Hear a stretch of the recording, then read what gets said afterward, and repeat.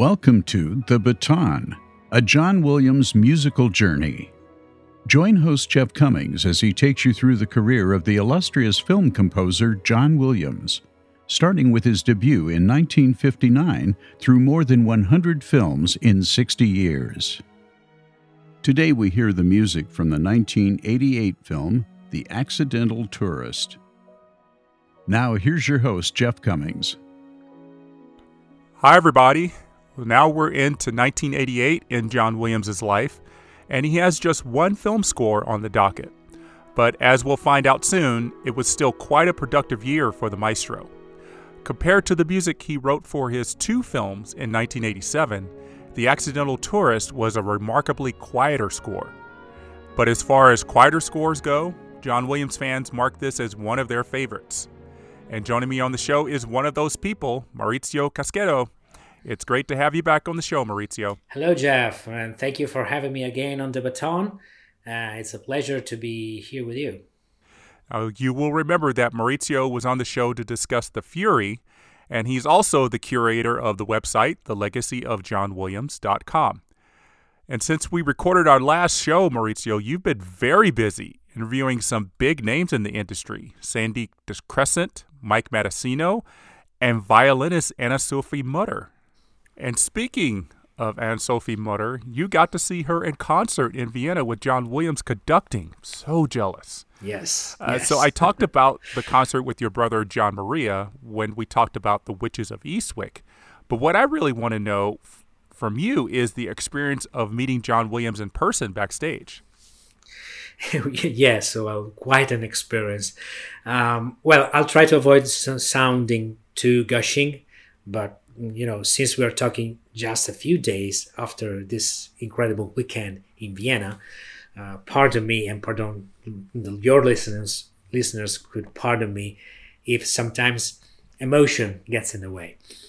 So first I have to thank Anne-Sophie Mutter herself for giving me this opportunity, as the invitation to greet her and the maestro came spontaneously from her after we talked for our interview in November.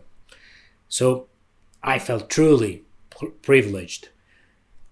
So flash forward to last weekend, I went backstage after the Sunday concert and was received by John Williams.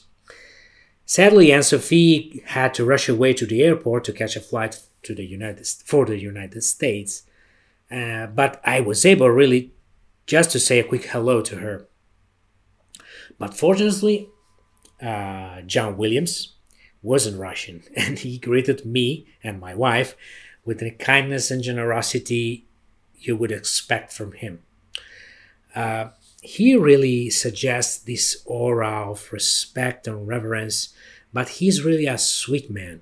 The sweet man he appears to be in interviews where he speaks gently, with people always smiling. I already had the immense honor of meeting him in Boston 3 years ago, but the emotion was again almost overwhelming. I introduced myself. I thanked him as profoundly as I could for his music, for traveling to Europe and to conduct his music, and for what it meant to me seeing him performing in such a place rich of history. And he thanked me for coming, and he was very smiling, as I was saying. I briefly mentioned the research work I'm doing about his career with my website, and after which I presented him the illustration my brother, John Maria, did as the logo for the legacy of John Williams. And he was very, very amused to see that, because he was appreciating particularly the details, like the scattered piano sheets on the bench, as if he was recognizing his own everyday life. So he looked sincerely happy to receive it, and basically that was it. I thanked him again before going out and wished him the best for the safe journey back home. Because, of course you cannot overstay your welcome these occasions. I was very well aware all the time that I was offered a privilege that only a few selected people are given, even just for a few minutes. Sometimes even much more important people than me doesn't succeed in meeting John Williams and salute him. So I'll be forever grateful for this chance to Anne-Sophie Mutter and her management, and also to John Williams' management. But there is a nice connection to the score we are talking today, because the only item I brought to sign for myself was my CD of The Accidental Tourist. He looked a bit surprised to see that, because I guess it's not something that he's often asked to sign. But he looked at the cover very fondly, and I asked him if he remembered the film, and he replied, "Oh yes, I do very well." And so this film and score have a very special place in my heart, and I guess from now on they will have even more.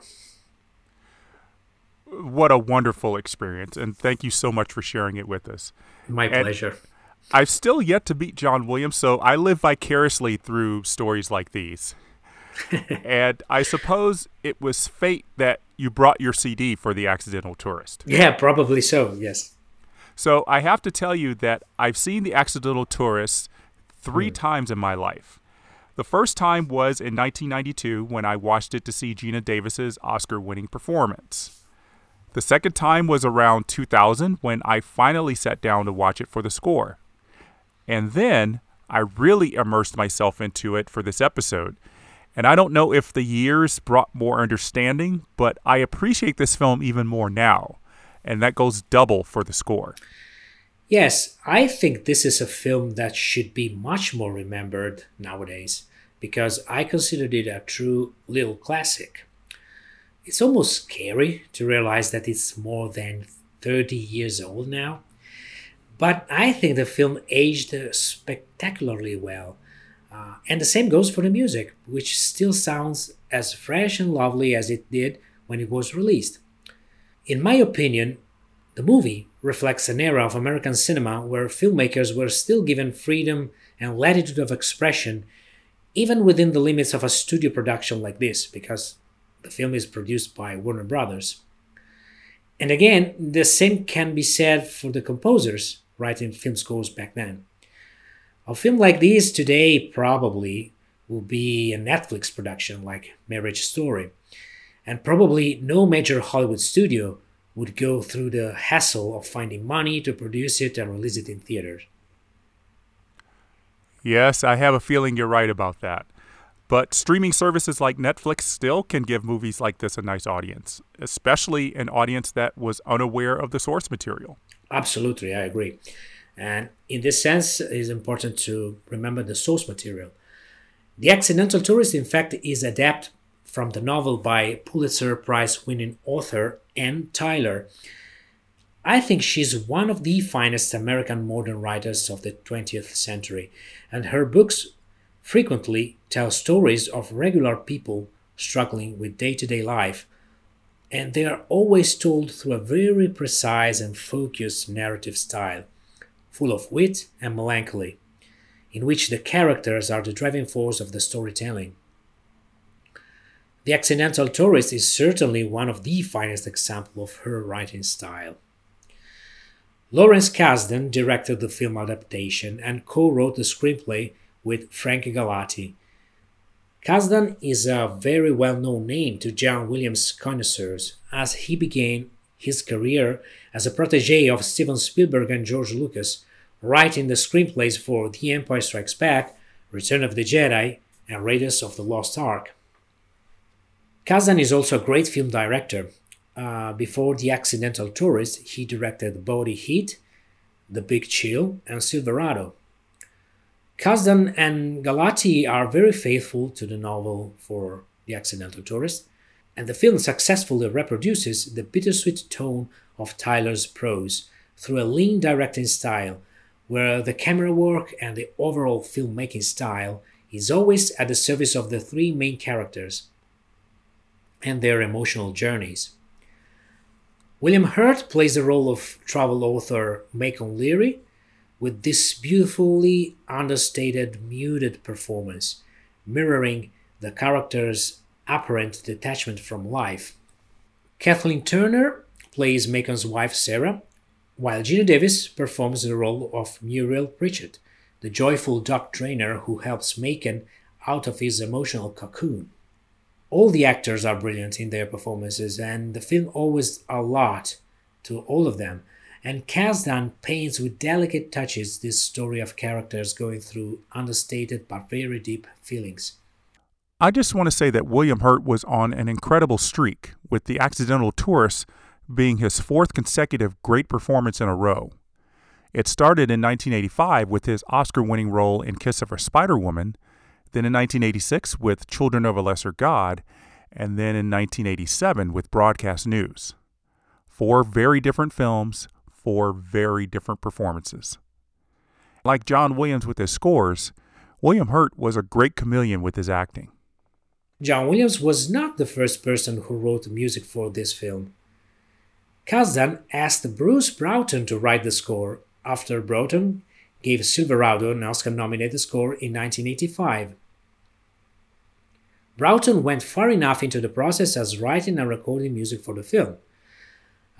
As historian and Williams expert Jeff Eldridge noted in the liner notes of the Film Score Monthly CD release of The Accidental Tourist score, Bruce Broughton conducted a scoring session in July 1988, which consisted of adaptation of keyboard music by Johann Sebastian Bach, including excerpts from the English Suite, the Italian Concerto, and the Well-Tempered Clavier.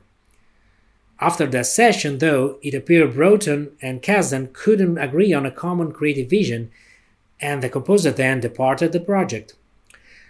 It's unknown if Broughton had also written original music, but it's interesting to observe that the Baroque-heavy approach initially chosen was probably an attempt at having a musical accompaniment somewhat detached on an emotional level. So perhaps Kasdan wanted music that was emotionally detached, but Broughton couldn't find the right tone? Yes, I guess Kasdan wanted a musical score that would reflect the main character's emotional state, avoiding typical Hollywood sentimentality. I can only guess that going for a Baroque-influenced approach was something that Kasdan and Broughton settled in very early, but they realized that wasn't working only when they started seeing the film with the music. Again, we can only speculate with the information we have, so it would be very interesting if someone nowadays would ask Broughton or even Kasdan how it went. Unfortunately, this won't be the last time Williams and Broughton cross paths. So when Kasdan decided to reach out to John Williams, the maestro was wrapping up a very busy spring and summer of 1988. And while he was doing his usual summer stint with the Boston Pops, he was asked by the associate conductor, Harry Dixon, to write a fanfare for Michael Dukakis, who was set to be introduced as the Democratic nominee for U.S. president. Dixon said it as a joke, but Williams was a big Dukakis fan and set out to write a 5-minute piece that had its one and only performance at the 1988 Democratic Convention.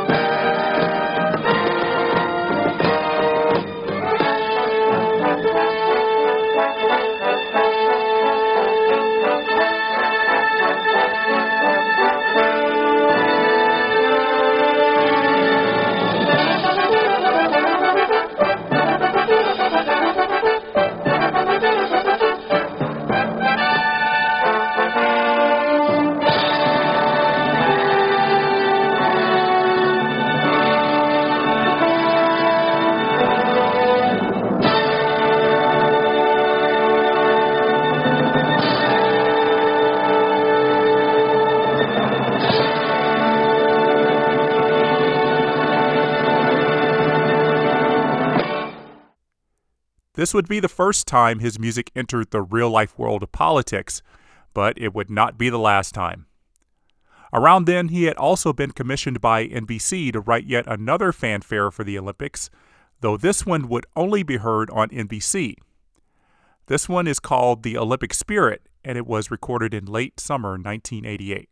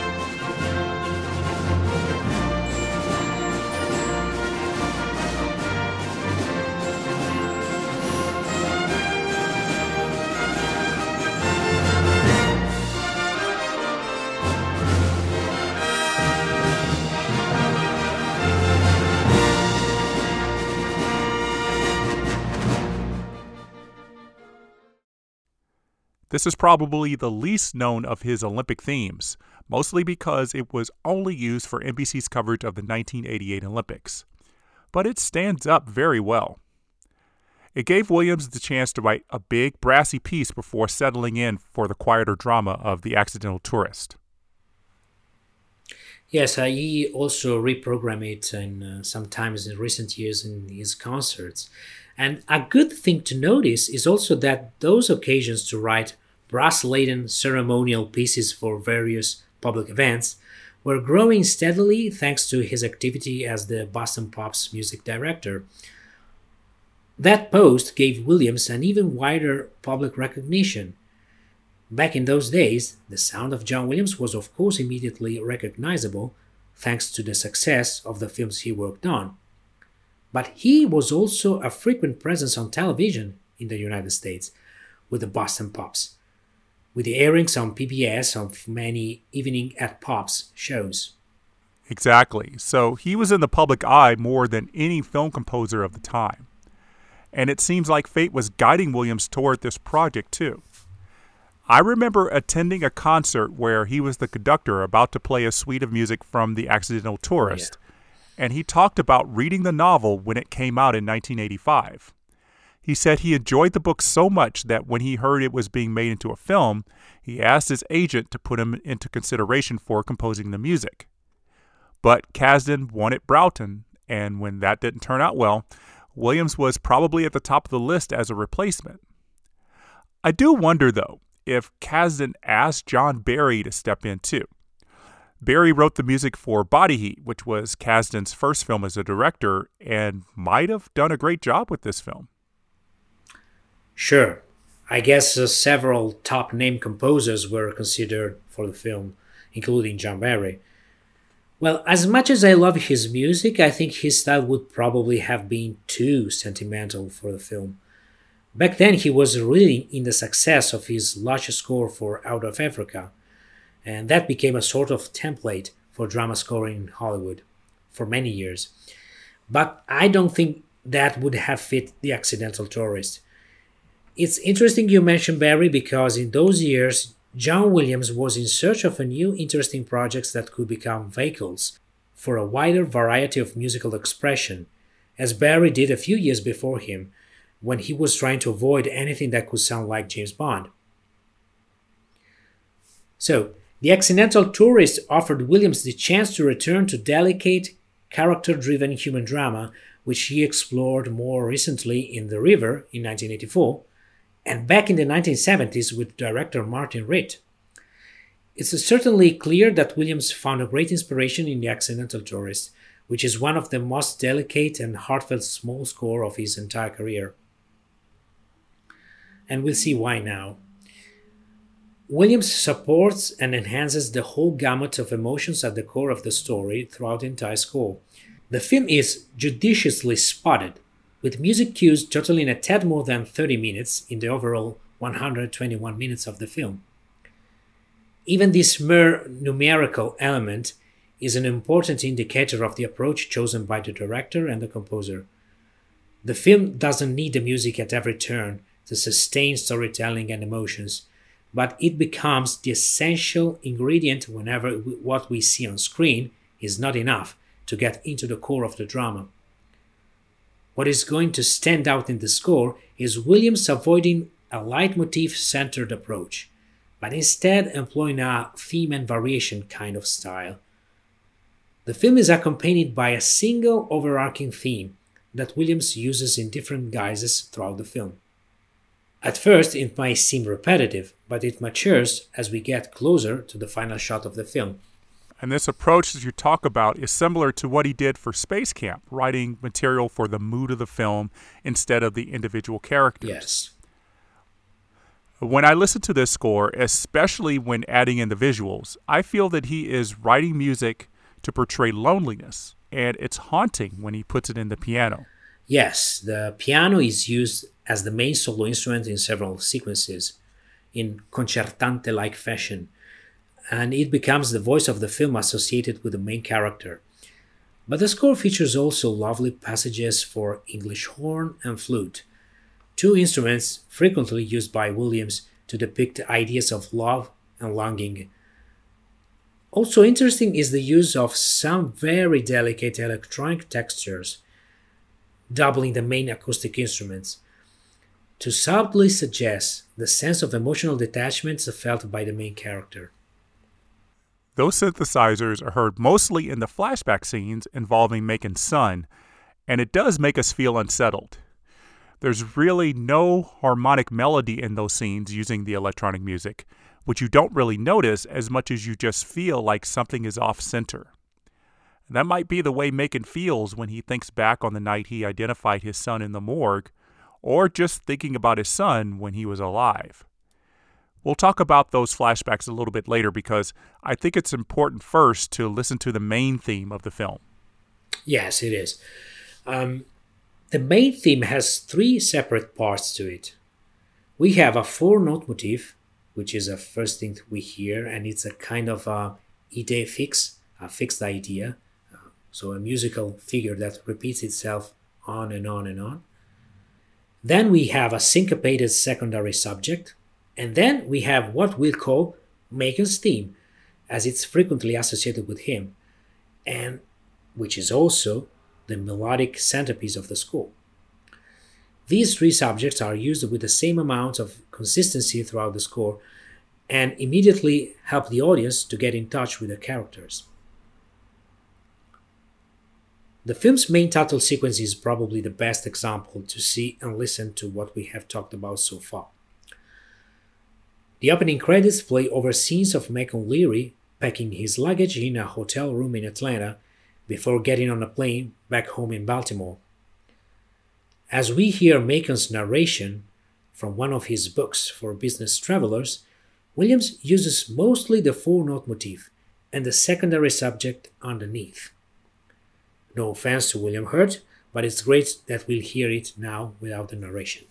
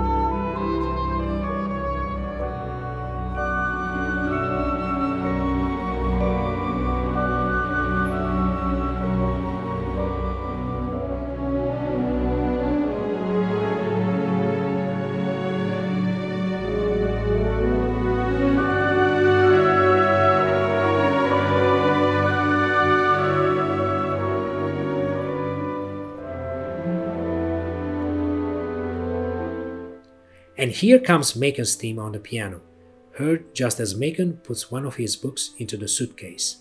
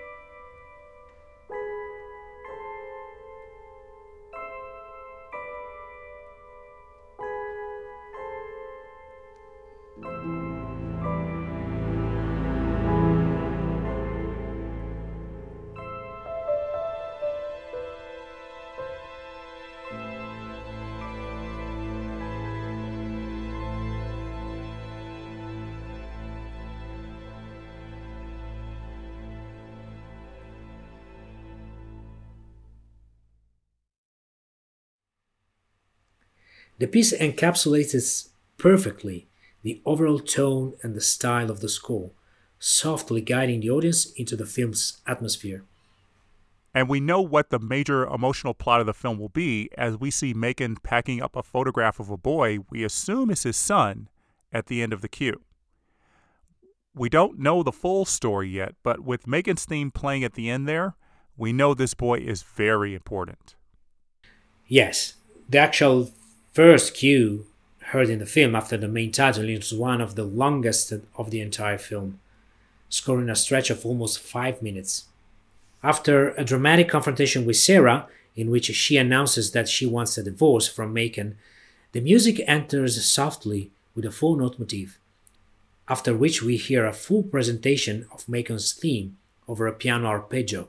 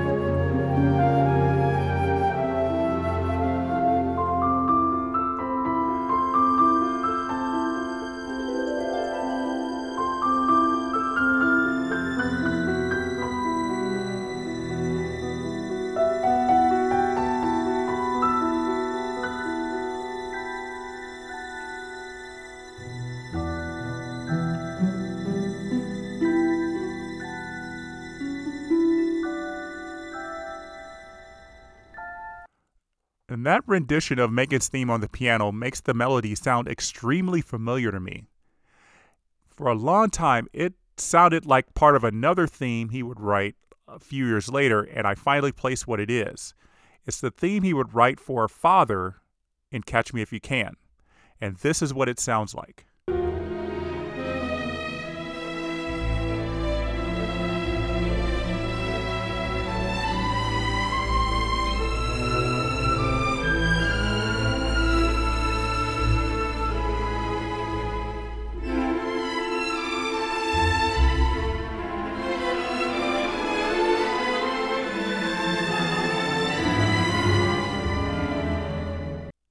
I might be way off base, and everyone can write to me to say I'm wrong, but that's what I hear. Given that both themes are for fathers who have lost their sons in some fashion, it's not too far-fetched.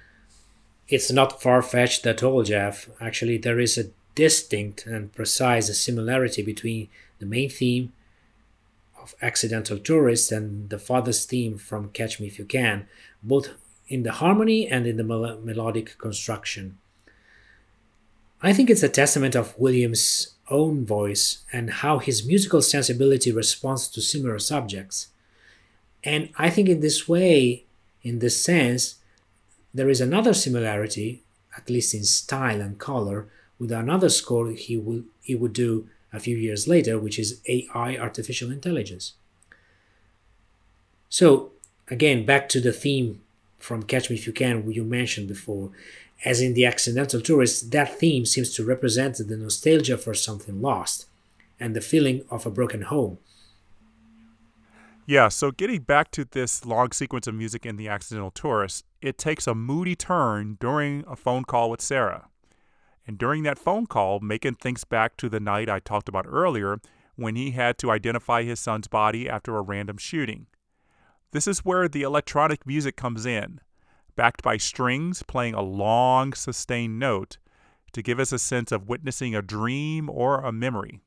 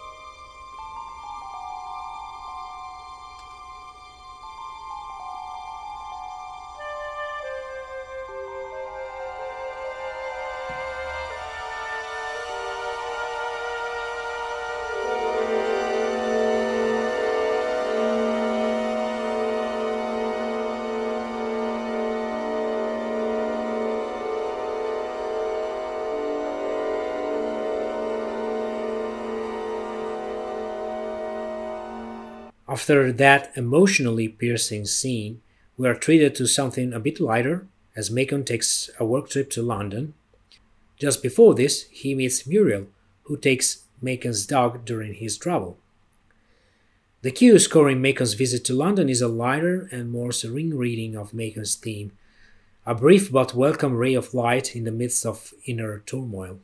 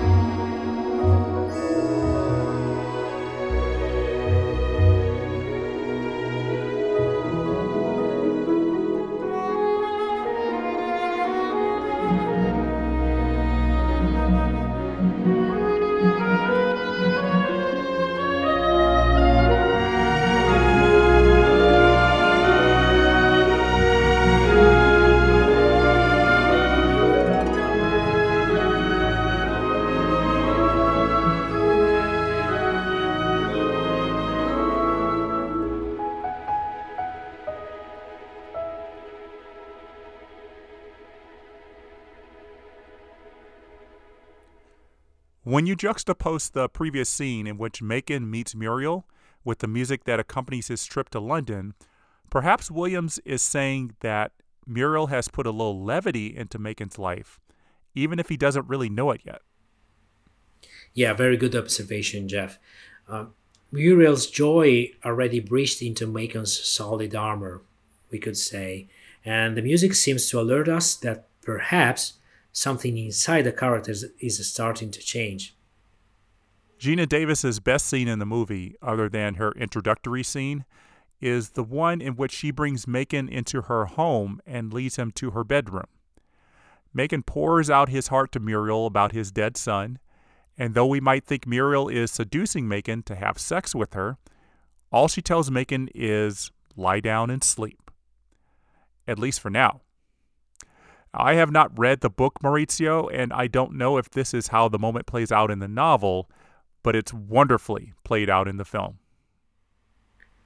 Yes, Macon's theme delicately accompanies this lovely sequence, which is a sort of love scene stripped of any erotism, as you said, but instead full of empathy, suggesting for the first time a sense of resolution and serenity.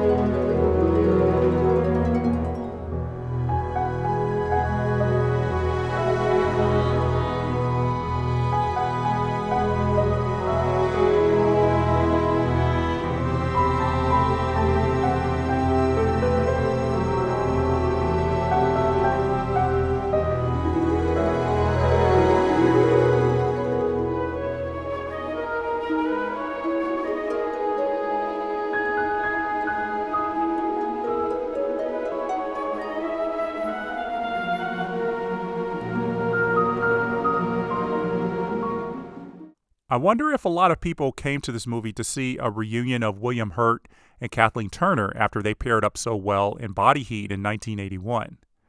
If they did, they might have been disappointed since Kathleen Turner is absent for more than half the movie.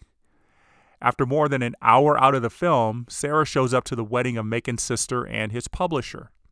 The liner notes of the CD released by Film Score Monthly indicate that the music played in the film as Macon and Sarah talk at the wedding was initially considered to be the music for the opening credits.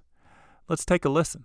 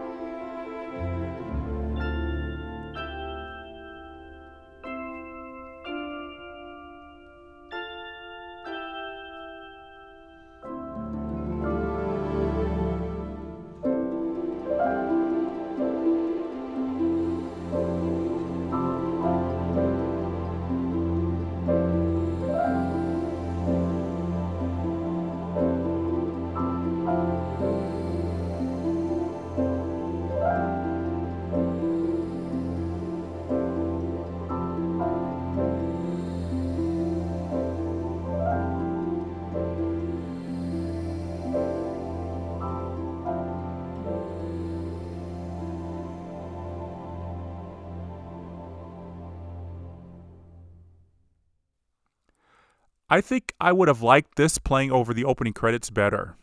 It gives us more of Macon's theme, and it would have been vital to get a better introduction to that theme at the beginning of the film. But I understand why Williams contributed another piece. The opening credits was meant to establish environment more than character. Yes. So Macon's theme would not have done that. Anyway, the liner notes from the CD say there was music written for the wedding scene, but it hasn't been publicly released. Now, maybe if there's another release of the score in a few years, we'll get to hear that music. I think it's an interesting example of how perhaps more than one approach could fit the same scene. In this case, it's not like we are talking about two radically different pieces, but it's more about finding the exact tone the director is looking for. So I too think the original main title would have fit at least as good as the revised version, but sometimes you are not sure until you've seen the scene with the music. And I want to point out one more piece of music that shows Williams's restraint in the score. After some time, Macon has moved in with Muriel and her son. Macon actually is loosening up a bit, but musically, Williams isn't ready to give us happily ever after. That's evident in a scene when Macon is showing Muriel's son, Alexander, how to fix a broken faucet in the kitchen.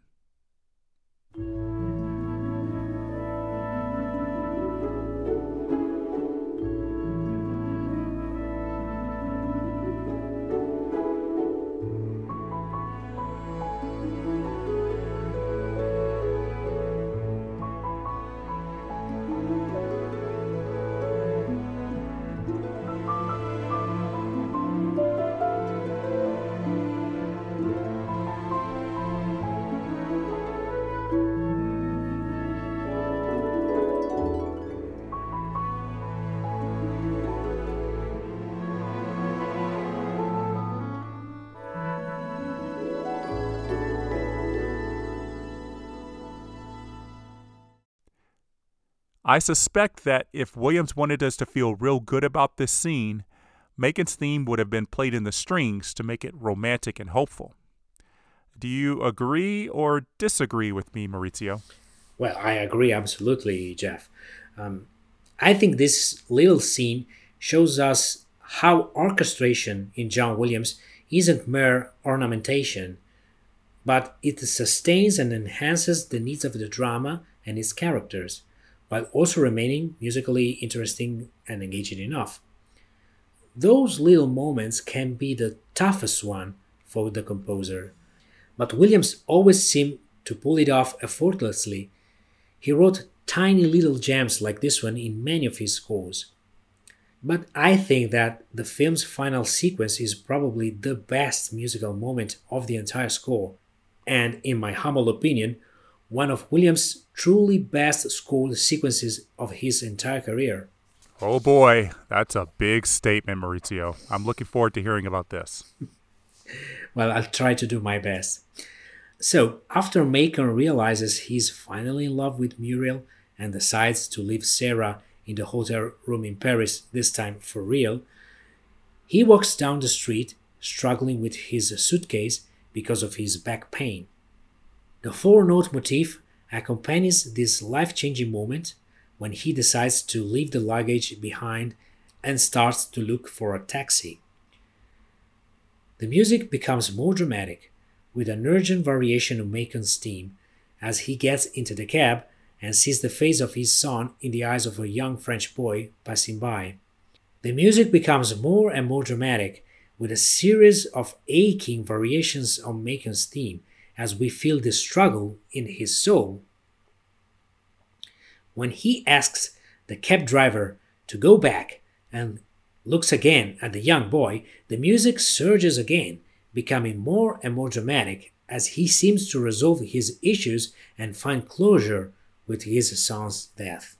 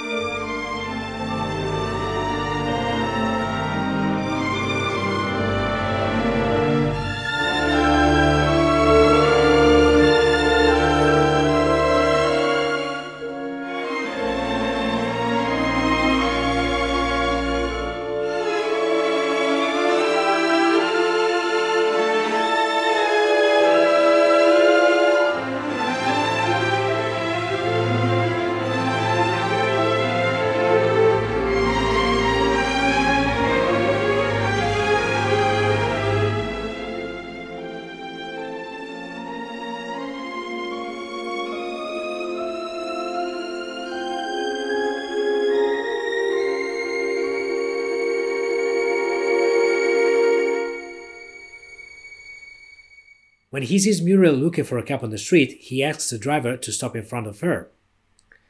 The music pauses with a high-string tenuto chord, and in a beautiful visual moment, we see Macon revealed through the windshield of the cab.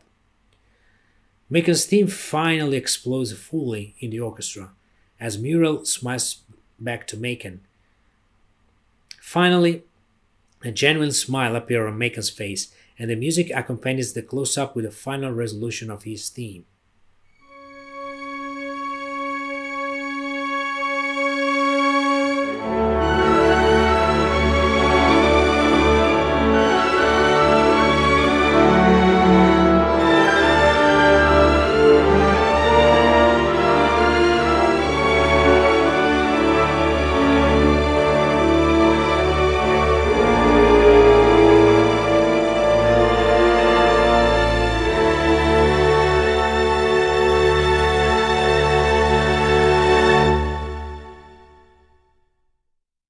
And right after that, the end credits launches with a lively, almost jubilant version of Macon's theme that becomes even virtuosic, especially in the flute and the piano parts.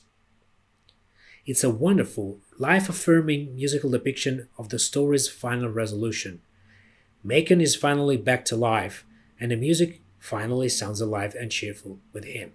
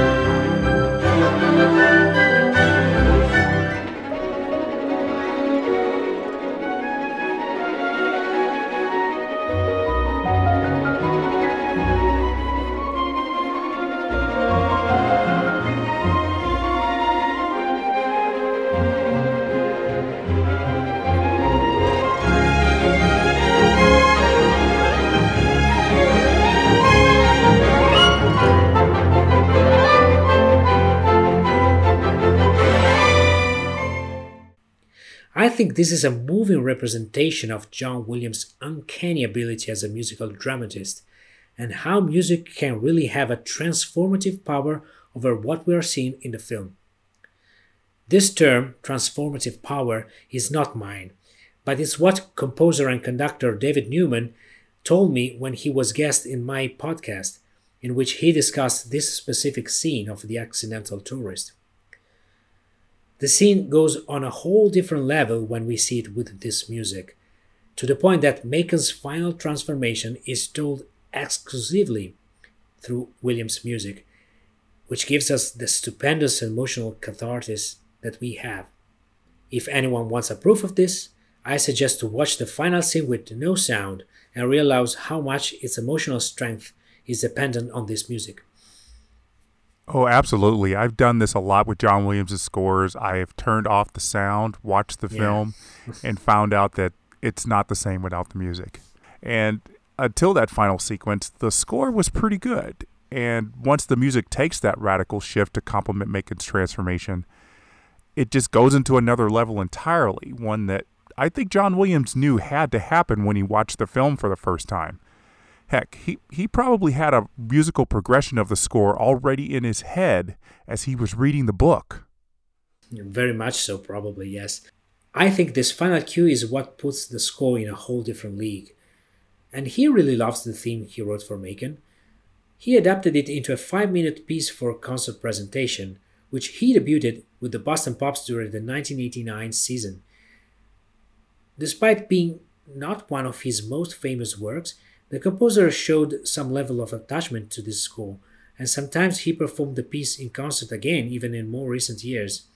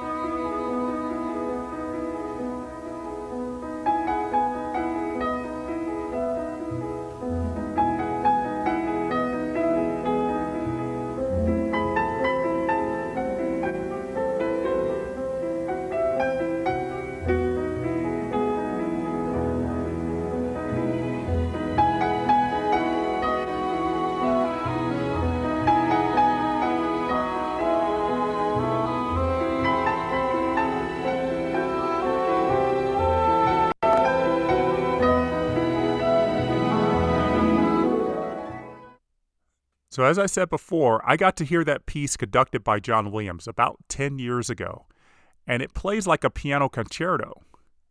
I don't think this concert suite from The Accidental Tourist was ever released commercially, not even on any of the CDs Williams produced with the Boston Pops. And it's a shame because it would have helped increase the exposure for the film. Yes, the piece has never been officially recorded, and also the sheet music for orchestra has never been published on Hal Leonard so far. So let's hope it will be rectified soon. But I will say The Accidental Tourist was a big, big hit. It made a lot of money for such a small film, about $36 million in 1988. And to the surprise of probably many people, the film was nominated for the Academy Award for Best Picture. Also nominated was the screenplay and Williams' score. And as I mentioned earlier, Geena Davis won the Oscar for supporting actress. The original score nominees that year were very diverse, including the eclectic score for Gorillas in the Mist by Maurizio, George Fenton's Dangerous Liaisons, and Hans Zimmer's music for Rain Man. But it was Dave Grusin's accordion-heavy Mexican waltz for the Milagro Beanfield War that took the Oscar that year. And I kind of agree with it. I really actually like listening to that score by Dave Grusin. It's a beautiful score. So we've talked about how quiet and tender and beautiful the score is. But John Williams would put that aside for the most part and return to the Indiana Jones story to finish out what was then supposed to be the end of a trilogy. It's a great score that I just cannot wait to talk about on the next episode for Indiana Jones and the Last Crusade. Well, Maurizio, thanks again for joining me today. Best of luck this year with the legacy of John Williams' website. Oh, thank you, Jeff, for having me again as your guest. I hope I helped you shedding some light on this score, which I'm very fond of. I always have a blast talking with you, and please keep up your great work you're doing with your show, because it's as important as everything else done to tribute the art and craft of John Williams.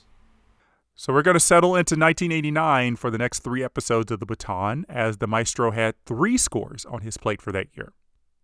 As I always do, I'm going to remind you that you can post a review of the podcast on iTunes and submit comments on the Podbean app. And as always, I appreciate all the emails I get at jeffswim@aol.com, so please keep them coming. Until next time, the baton is down.